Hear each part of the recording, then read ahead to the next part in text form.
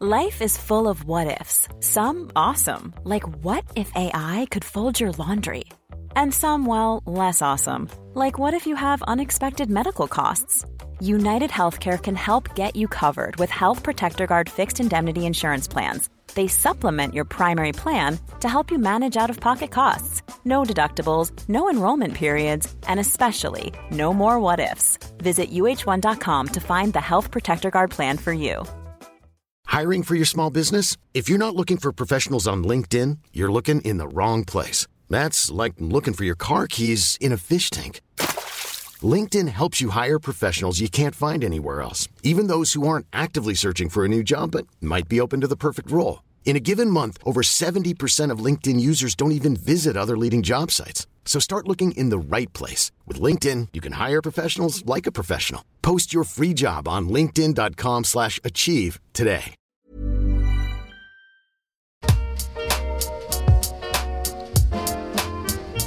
Hello everyone and welcome to The Bubbling Adventure, a podcast all about kids and how positive education and conscious parenting can impact their entire life as well as society. I am your host, Julie, and each Thursday we are having conversations with guests on different themes, and our aim is to have open discussions, share different points of view, and learn in a non-judgmental way. Today's special guest is Jenny Lisk, a podcaster and author of the book Future Widow, to tell us about becoming a single parent. This episode is very helpful as Jenny tells us about preparation to grief, also known as anticipatory grief. Through explaining her story, we also learn about grief allies and the importance of support, processing and coping mechanism, and how being honest with kids is very important in these difficult times. As always, thank you so much for listening. You can also write a review if you're listening from Apple Podcasts. Click on the 5-star button on Spotify and join us on Instagram at The Bubbling Adventure for daily positive education content. But without further ado, let's begin.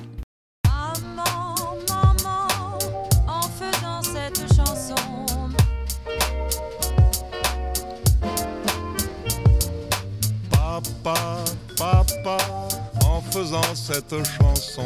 Maman, papa, maman, papa. Hi Jenny, how are you today? Hi Julie, I'm great. How are you? Very good. Thanks so much for being here. Yeah, absolutely. Well, thank you for having me. Of course. Could you please introduce yourself for the audience? Sure. Yeah. Let's see where to begin. My name is Jenny Lisk, and I live in Seattle, Washington, in the United States. So there's the most basic information. I am a podcaster. I'm an author, and specifically, I help widowed parents. So my podcast is called the Widowed Parent Podcast. My book is called Future Widow. And how I got into this is it's a long story. I'll give you the short version and then we can go wherever you want with it. But it was, 7 years ago right now. So in the spring of 2015, my husband, Dennis, we'd been married for like 16 years at that point, and our kids were 8 and 10. And he started feeling a little bit dizzy. Just, not a big deal, right? A little dizzy. I mean, he could be dehydrated. I don't know. Sometimes people are dizzy. And I had no idea it would turn out to be terminal brain cancer. Wow. It was the craziest thing. It was like, he'd been feeling a little dizzy. We talked about seeing his doctor. We made an appointment. He made an appointment with his primary care doctor.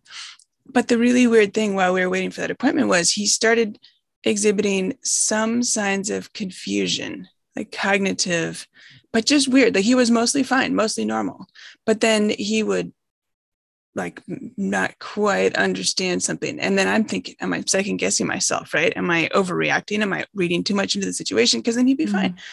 Anyway, we go to the doctor and the doctor says, let's get an MRI of your brain. And we were expecting to, have the MRI be sent away. They'd call us in a couple of days. Well, after the MRI, the tech said, why don't you go back upstairs to the doctor's office? Actually, he wants to see you now. And, so like, okay, well, this is not a good thing, right? That's not how I don't know how they do things where you are, but where I am, that's not how they usually do things. Similar. Yeah. It's not a good sign usually. Right. And so we go back up to the doctor's office and he says, well, there's something really wrong with your brain. I don't want to scare you, but I think you should know what you might be dealing with. It might be glioblastoma. Meanwhile, I'm like, glioblastoma? I've never heard of that. What's glioblastoma, right? Well, it turns out it's a very aggressive form of brain cancer with a survival rate in the single digits. And so anyway, you might have glioblastoma. You need to go see the neurosurgeon tomorrow. And we go to the neurosurgeon and he says, yeah, we need to do brain surgery the following day. So this is like all of a sudden we went from life was normal, life was good, life was fine, to you're having brain surgery. And at that point, all we knew was it was a tumor, right? It could have been cancerous, not cancerous. Some tumors are more easily dealt with than others. Well, it was the worst case. And it was this very aggressive, very fast brain cancer. So he lived for 8 months.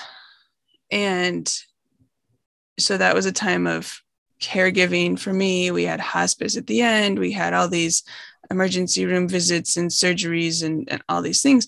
And I also became, in effect, a single parent immediately.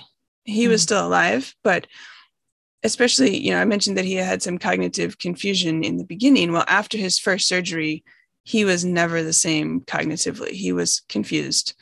And, he wouldn't remember that he was sick, or maybe would remember he had some type of cancer, but didn't remember what type it was, didn't remember that he was dying. Even though, he had been in all the meetings with the doctors where they told us all the information, but he kept forgetting. So I was in this period where I'm like, okay, I'm taking care of him. I'm taking care of my 2 kids. I had a ton of help, friends, family, colleagues, but how do I parent these kids knowing what's coming? Right. Yeah. And so it was 8 months like that. And then he died. And then I was like, okay, now I'm 100% a single parent, widowed parent. How do I parent grieving kids?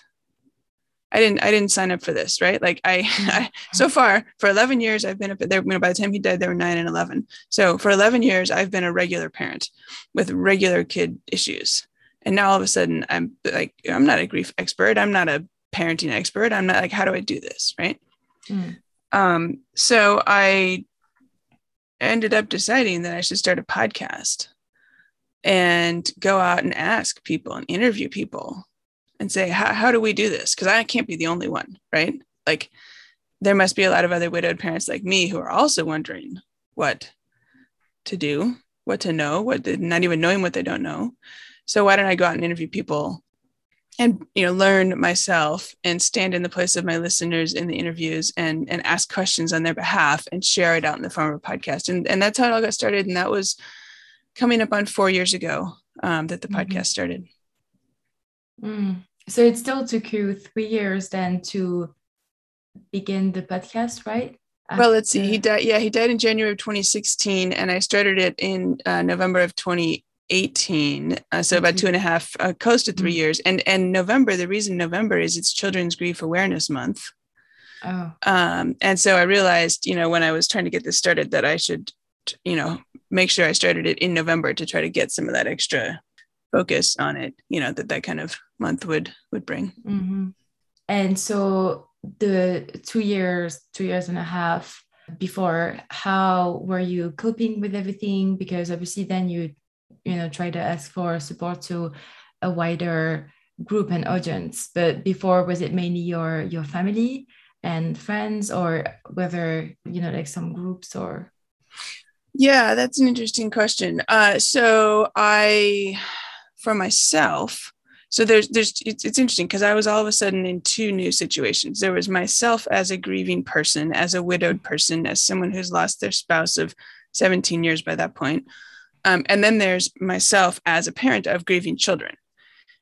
And the interesting thing is, even though the 3 of us all lost the same person, his name was Dennis, we lost a very different relationship. I lost a spouse, they lost a parent.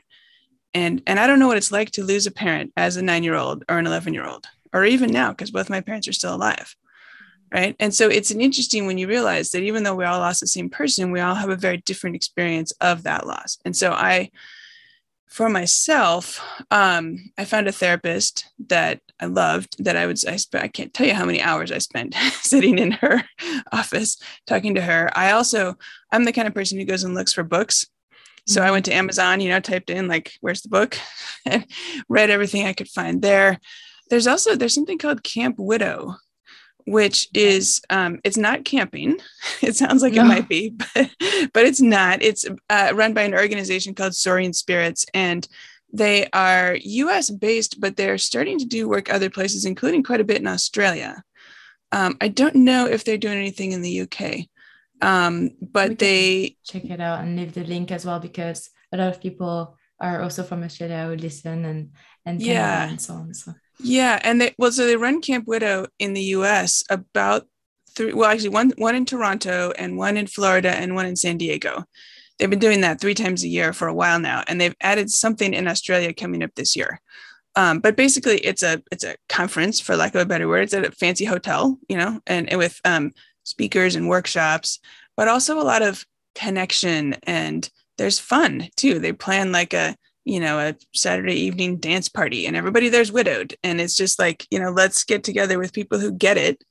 And whether we're talking about grief or not talking about grief, everybody kind of gets it. And so it's a very supportive environment. So I found things like that for myself. And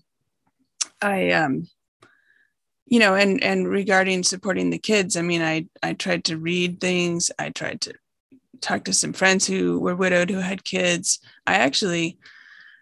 It turns out I'm a little bit unusual in that I have quite a few friends who live close by, who are widowed with kids in grade school, high school. Now some of them are college age because they've grown, over the years. But I found out when I went to Camp Widow that actually most widowed parents don't know anybody else in their kids' school community or in their neighborhood or their social circles who's widowed with a kid in grade school or high school or a young child, and feel very isolated and very alone. And that's one of, I think, the important things about connecting, whether it's through something like Camp Widow, whether there are other grief centers. I could give you a link. In the US, there's a National Alliance for Children's Grief, which is an organization of all these grief centers in many, many communities all across the country. And I don't know that they link to any in other countries outside the US. I think a few in Canada, but there is some kind of a similar Canadian group. I know there's a lot of work going on. Yeah, there's a lot of work going on in the UK as well. I just don't know if there's like one link to send you for that. But there's a lot of good work going on. And one of the reasons that I started the podcast is I wanted to help get the word out, right? Like I didn't know about all this stuff going on, and it's a little bit fragmented, right? There's a group here doing excellent work. There's a group here doing excellent work. There's a group here doing excellent work. But unless you happen to know about them, any particular family might be struggling there looking for resources, right? And not knowing that there's something going on. In fact, it's interesting. I heard from a listener in Atlanta, Georgia. I interviewed somebody at Kate's Club, which is a very large, very well-regarded organization in Atlanta that serves a lot of grieving kids, and they have for some years now. And I interviewed them about, this topic, and also shared a little bit about their program so that if anybody was in Atlanta, they could call them up. So I heard from a listener who wrote to me and said, "Oh my gosh, I live in Atlanta. I didn't realize that I was driving past Kate's Club every single day when I was dropping my kids off at school. I didn't even know they existed. I hadn't seen them, but I learned about them from you in Seattle on your podcast. And now I'm going to call them up and, connect with their programs." So that's kind of some of the stuff I'm trying to do is raise awareness of some of those resources that do exist, because there are people doing excellent work. They can really be helpful. Yeah, and it makes such a big difference. That's good that she also took the time to write that feedback to you, because it's amazing. Yeah. And we've sort of struck up an email correspondence from time to time now, which is nice too. Yes, because I guess that obviously in the beginning, the family is a lot of help, although a lot of them are also grieving, right? So it must be tough for everyone. And yeah. So this is reminding me about what I call grief allies. So we did have a lot of support while my husband was sick and after he died. And I think it's really important for people to understand how they can help the grieving people in their life, or the people in terminal illness situation like we were. And it's interesting because I had never been on this side of the equation before, right? And I'm sure I've messed up lots of things, like not knowing what to say to somebody, and so not saying anything at all because you don't want to say the wrong thing, right?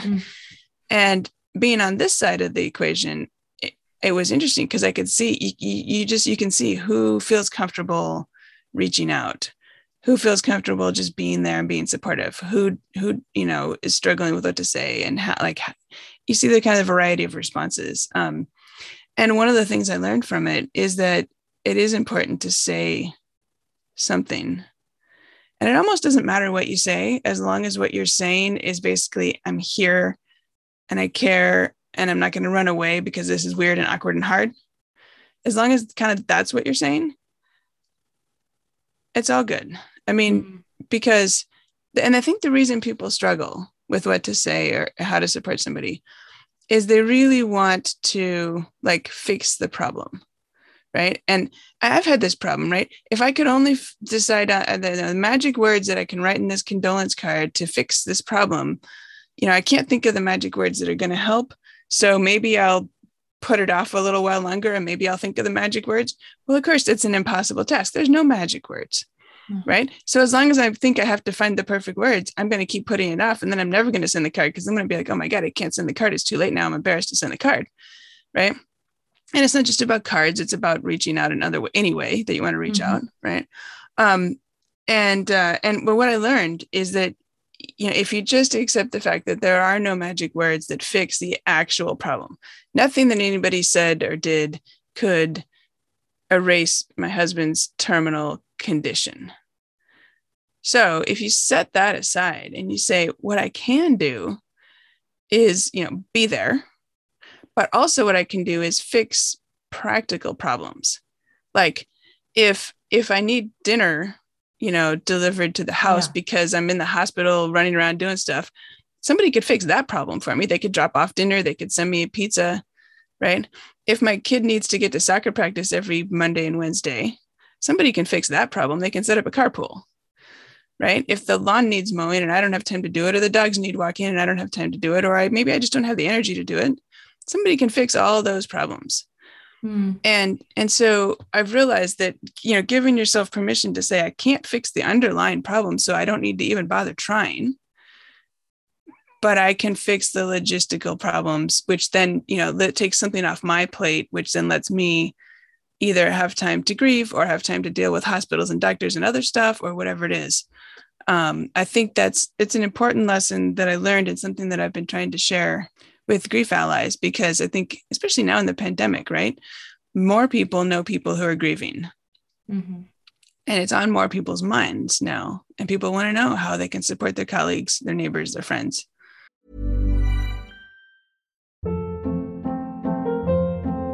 Hold up. What was that? Boring. No flavor. That was as bad as those leftovers you ate all week. Keke Palmer here. And it's time to say hello to something fresh and guilt-free. Hello Fresh. Jazz up dinner with pecan-crusted chicken or garlic butter shrimp scampi. Now that's music to my mouth. Hello Fresh. Let's get this dinner party started. Discover all the delicious possibilities at HelloFresh.com. Hiring for your small business? If you're not looking for professionals on LinkedIn, you're looking in the wrong place. That's like looking for your car keys in a fish tank. LinkedIn helps you hire professionals you can't find anywhere else, even those who aren't actively searching for a new job but might be open to the perfect role. In a given month, over 70% of LinkedIn users don't even visit other leading job sites. So start looking in the right place. With LinkedIn, you can hire professionals like a professional. Post your free job on linkedin.com/achieve today. Quality sleep is essential. That's why the Sleep Number Smart Bed is designed for your ever-evolving sleep needs. Need a bed that's firmer or softer on either side? Helps you sleep at a comfortable temperature? Sleep Number Smart Beds let you individualize your comfort so you sleep better together. JD Power ranks Sleep Number number 1 in customer satisfaction with mattresses purchased in-store. And now, save 50% on the Sleep Number Limited Edition Smart Bed for a limited time. For JD Power 2023 award information, visit jdpower.com/awards. Only at a Sleep Number store or sleepnumber.com. Life is full of awesome what-ifs, and some not so much, like unexpected medical costs. That's why United Healthcare provides Health Protector Guard fixed indemnity insurance plans to supplement your primary plan and help manage out-of-pocket costs. Learn more at uh1.com. Yeah, this is very valuable advice, and you're completely right. I think sometimes people are too awkward and they're so afraid of saying the wrong thing or making things worse, or yeah, so it's just you're a bit paralyzed and you don't take action. So it's really good to hear that, and I hope it will be useful for many people. Yeah. And you said that when your husband was sick, you were trying to prepare yourself, like obviously as a grieving wife and with your kids. What type of preparation can you do at this stage? So that's interesting. There's a concept known as anticipatory grief, which is kind of a clinical word. And it's like, anticipatory grief, what is that? Right. And well, it turns out it's like when somebody is going to be dying and you kind of start grieving ahead of time. Now, does that make it easier, harder? No, not necessarily, right? But it is a thing. And it is a different experience than someone who dies suddenly of a surprise cause of death. And so for me, I actually started, like, I knew that this brain cancer was going to be terminal, even though there was a very tiny percentage chance that, some people survive it. I just knew based on the number of complications and his level of confusion and the growth of the tumor and these things that he wasn't going to be one of the small percentage of lucky people. So even though we did the treatments and things, they didn't help. And I actually started writing specifically on Caring Bridge, which is a online journal, basically blog. It's a blog for people, for grief and difficult situations. Sometimes somebody will go into the hospital and someone will start a Caring Bridge, for example. It's a way to keep friends and family and loved ones updated on what's going on with the situation. And so when my husband had his first surgery, my sister actually said, why don't you start a Caring Bridge to keep people updated? And I said, no, I don't want to do that. I will just send some texts, send some emails, keep people updated. Well, it pretty quickly became obvious that wasn't going to be feasible. And, we were lucky to have a lot of people who wanted to follow along and be supportive. And so she started the Caring Bridge, and then I quickly took it over, being the one doing all the posting. And it's interesting because it started out very matter of fact, like reporting on status. He had surgery, he's out, he's eating, send a card, whatever, basic kind of stuff. But over time, it started to become a vehicle for me to start reflecting and kind of processing as we went through this experience. And I found myself, stealing little moments. If I had to drive to the hospital and I had 20 minutes by myself in the car to drive across the bridge into downtown, I would be thinking and like turning over in my head, what do I want to post next? What do I want to share with all these wonderful people who are following along? And that kind of thinking about what to write and what to share was, in hindsight, it was helping me start to process the experience and start to think about things that, maybe I wouldn't have been thinking about if I didn't decide that I was going to be writing and sharing.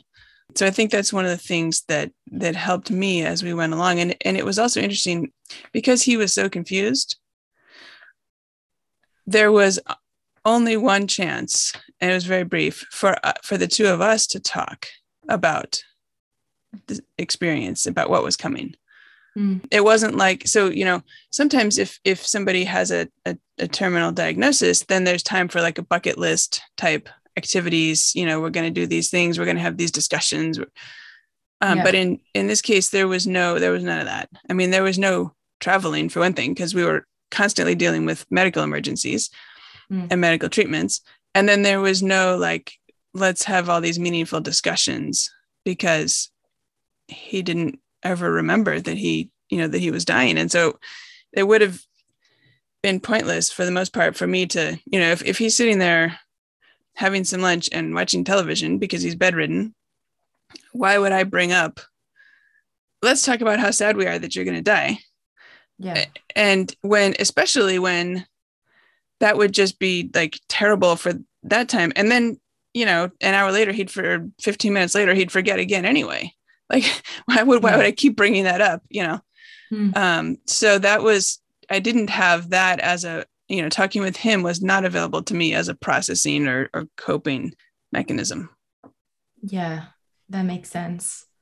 It's really tough. And then obviously you had to prepare your kids, and I'm sure they had a lot of questions and fears. And how do you deal with that? And I guess they're not too young. I mean, it's way too young, but you see what I mean? Like, to understand death. It's not like they were infants or something. Right. Like, I wonder how you can explain such a thing to. Yeah. Well, the important thing that I've learned is how important it is to be honest with kids about difficult situations, including death and including, cause of death, and about the situation. And I, it's interesting. When he first was sick, we only knew it was a tumor. And then when we found out that it was cancer and that, and it was terminal, my friend called me up and she said, when are you going to tell your kids? And I think she could tell that I was hoping to just stick my head in the sand and avoid the whole situation. Right. Yeah. And she said, the thing is, our kids asked us tonight if he was going to, we told them the news of the diagnosis, and they asked if he was going to die, and we didn't want to lie to them. So we told them the truth. And, we don't know when he's going to die, but yeah, it's terminal. And so my friend said, you need to tell your kids tonight, they need to hear this from you before they go to school tomorrow. Wow. And hear it on the playground, because she said, we had this discussion at our dinner table, and I'm sure the same conversation is happening at other dinner tables in our school community tonight. And you don't want your kids to show up tomorrow and hear from someone else that their dad's going to die. And I was like, oh my God. All right. You're right. But at the same time, it's a lot of pressure. Just suddenly. It is a lot of pressure. Yes. But see, the thing is, like, and there was no way to make it better, right? I couldn't make the facts any better. But I could make it worse by not having them hear it from me. Yeah. By having them overhear it on the playground, or from having some kid, whether they just mentioned it as a fact, or whether they said something dumb, or whether I don't know what, like, all those things would be worse than hearing it from me in a supportive way. Right. For sure. So yeah, that's one of the major things and then in all the interviews that I've done with experts on the podcast, that has been reinforced over and over and over again, how important it is to be honest with kids. And oftentimes it comes up if, let's say, a parent dies by suicide, and the surviving parent maybe wonders, should they tell the kids that, or should they make up a different story that sounds less bad, like they died of a heart attack or something else? And you'd be surprised how often people try to cover it up and tell the kids and others maybe that it was a heart attack. And the problem is, eventually the kids will find out the truth, whether you tell them yourself because you decide later they're old enough or something, or whether they Google it and they find out, or whether some other kid tells them on the playground, or whatever it is, they will eventually find out. And then that bond of trust with the surviving parent is damaged. And that bond of trust is so important. And so, again, it's like, you can't make the fact that they died of suicide any better, but you can make it worse if you compound it with lying. For sure. And yeah, I guess then they come with more questions as time goes on, right? And you just have to stay honest and manage their anxiety. Well, and that's an interesting point too, right? Because you can let them lead with their questions, right? Like it's kind of like, now they say, like, talking about sex, like, you shouldn't just sit down and say, like, okay, now we're having a whole discussion and now we're never talking about it again, right? Like, you let their questions guide the discussion. And so a child who's younger, they might have one or two questions, about the death or whatever. They might have one or two questions and then be done. And then they have another question tomorrow or next week. And then in a year, they have 10 more questions or whatever it is, right? And so it doesn't have to be like, oh, they opened the door, so let's sit down and have a whole big long discussion. But it's perfectly okay and even helpful to answer their questions and say, do you have more questions? And if they say no, that's fine. And so, I'm always here, letting them know, sending that message that this topic is not off limits, that you can ask me what you want, when you want, and I will answer the best I can. Sending that message that the topic isn't off limits is very, very important. Yes. And also probably making it like for them to work on it at their own time. And like this way you're sure that it's age appropriate or what they're able to take on and think about, right? But sometimes when you have the whole conversation, maybe some bits are, I don't know. Yeah. And they say if the kid is old enough to ask the question, then they're old enough for an honest answer. Right. And so if you're letting the discussion be led by their questions, then you're sticking with territory that, that is appropriate to be talking about. Good to know. Yes. Is there any last advice that you would like to share? I would also say that it's okay not to have all the answers, right? So you're sending this message that the door is open for discussion and for questions, and they're going to come to you with questions, and you might be freaked out that you can't answer all the questions, and that's okay, right? And it's always okay to say, I don't know. And then sometimes if it's a question about facts, like how does cancer work, or, what are the brain cancer survival rates or something, then you can say, I don't know, but would you like to learn more about that? Let's do some research together. Let's see if we can find out, right? So there's that kind of question. There's other questions like, maybe they're asking something about their parent's condition or whatever. And the answer is, I don't know, but we're talking to the doctor next week and we'll have more information then. And I will be sure to come right back from the appointment and let you know what we've learned, right? So there's that kind of thing. And then there's other questions like, like, why did dad have to die? Right. And there isn't really an answer to that. There's no answer. And so realizing that you don't have to necessarily be afraid of a question like that, if you realize that you can try to connect around the emotions behind the question. So like, why did dad have to die? Well, I don't know. And it sucks and it's awful. And, whatever makes sense in the context, right? But I really miss him, and I can tell you do too. And trying to open that door to discussing how they're feeling about the situation.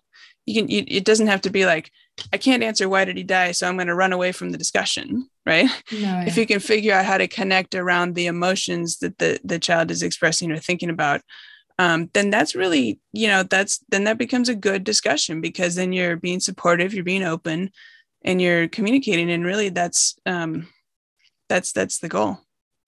Yeah, that's very helpful. Thank you for sharing the advice. I think it's great because you don't want everyone to just suffer in the corner, and just, be able to support each other and go through this as a family. So it's very helpful. Thank you for your expertise. We will leave all the links in the description box so that everyone at home can check your work, your podcast, and also the different groups that we talked about at the beginning.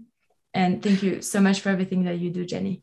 Yeah, you're welcome. That sounds great. And I should say, if people want to know more about supporting their friends who are grieving, griefallies.com, I have a whole bunch of information that's free and would be helpful, I think, to them. Amazing. Thank you so much, Jenny. Okay, thank you, Julie. Thank you so much for listening. Feel free to share if you think it might be helpful to someone you know. If you enjoyed this episode, then please make sure to write a review if you're listening on Apple Podcasts, and subscribe if you haven't already. That's it for me. See you soon with the next episode, and in the meantime, have a lovely day.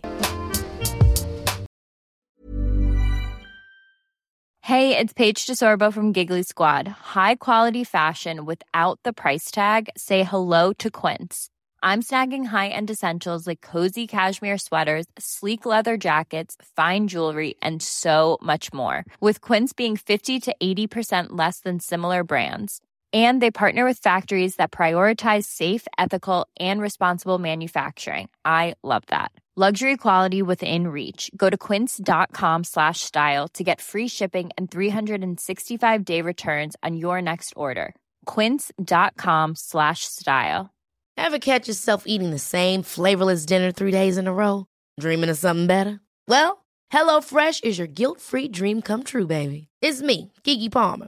Let's wake up those taste buds with hot, juicy pecan-crusted chicken or garlic butter shrimp scampi. Hello Fresh. Stop dreaming of all the delicious possibilities and dig in at HelloFresh.com. Let's get this dinner party started.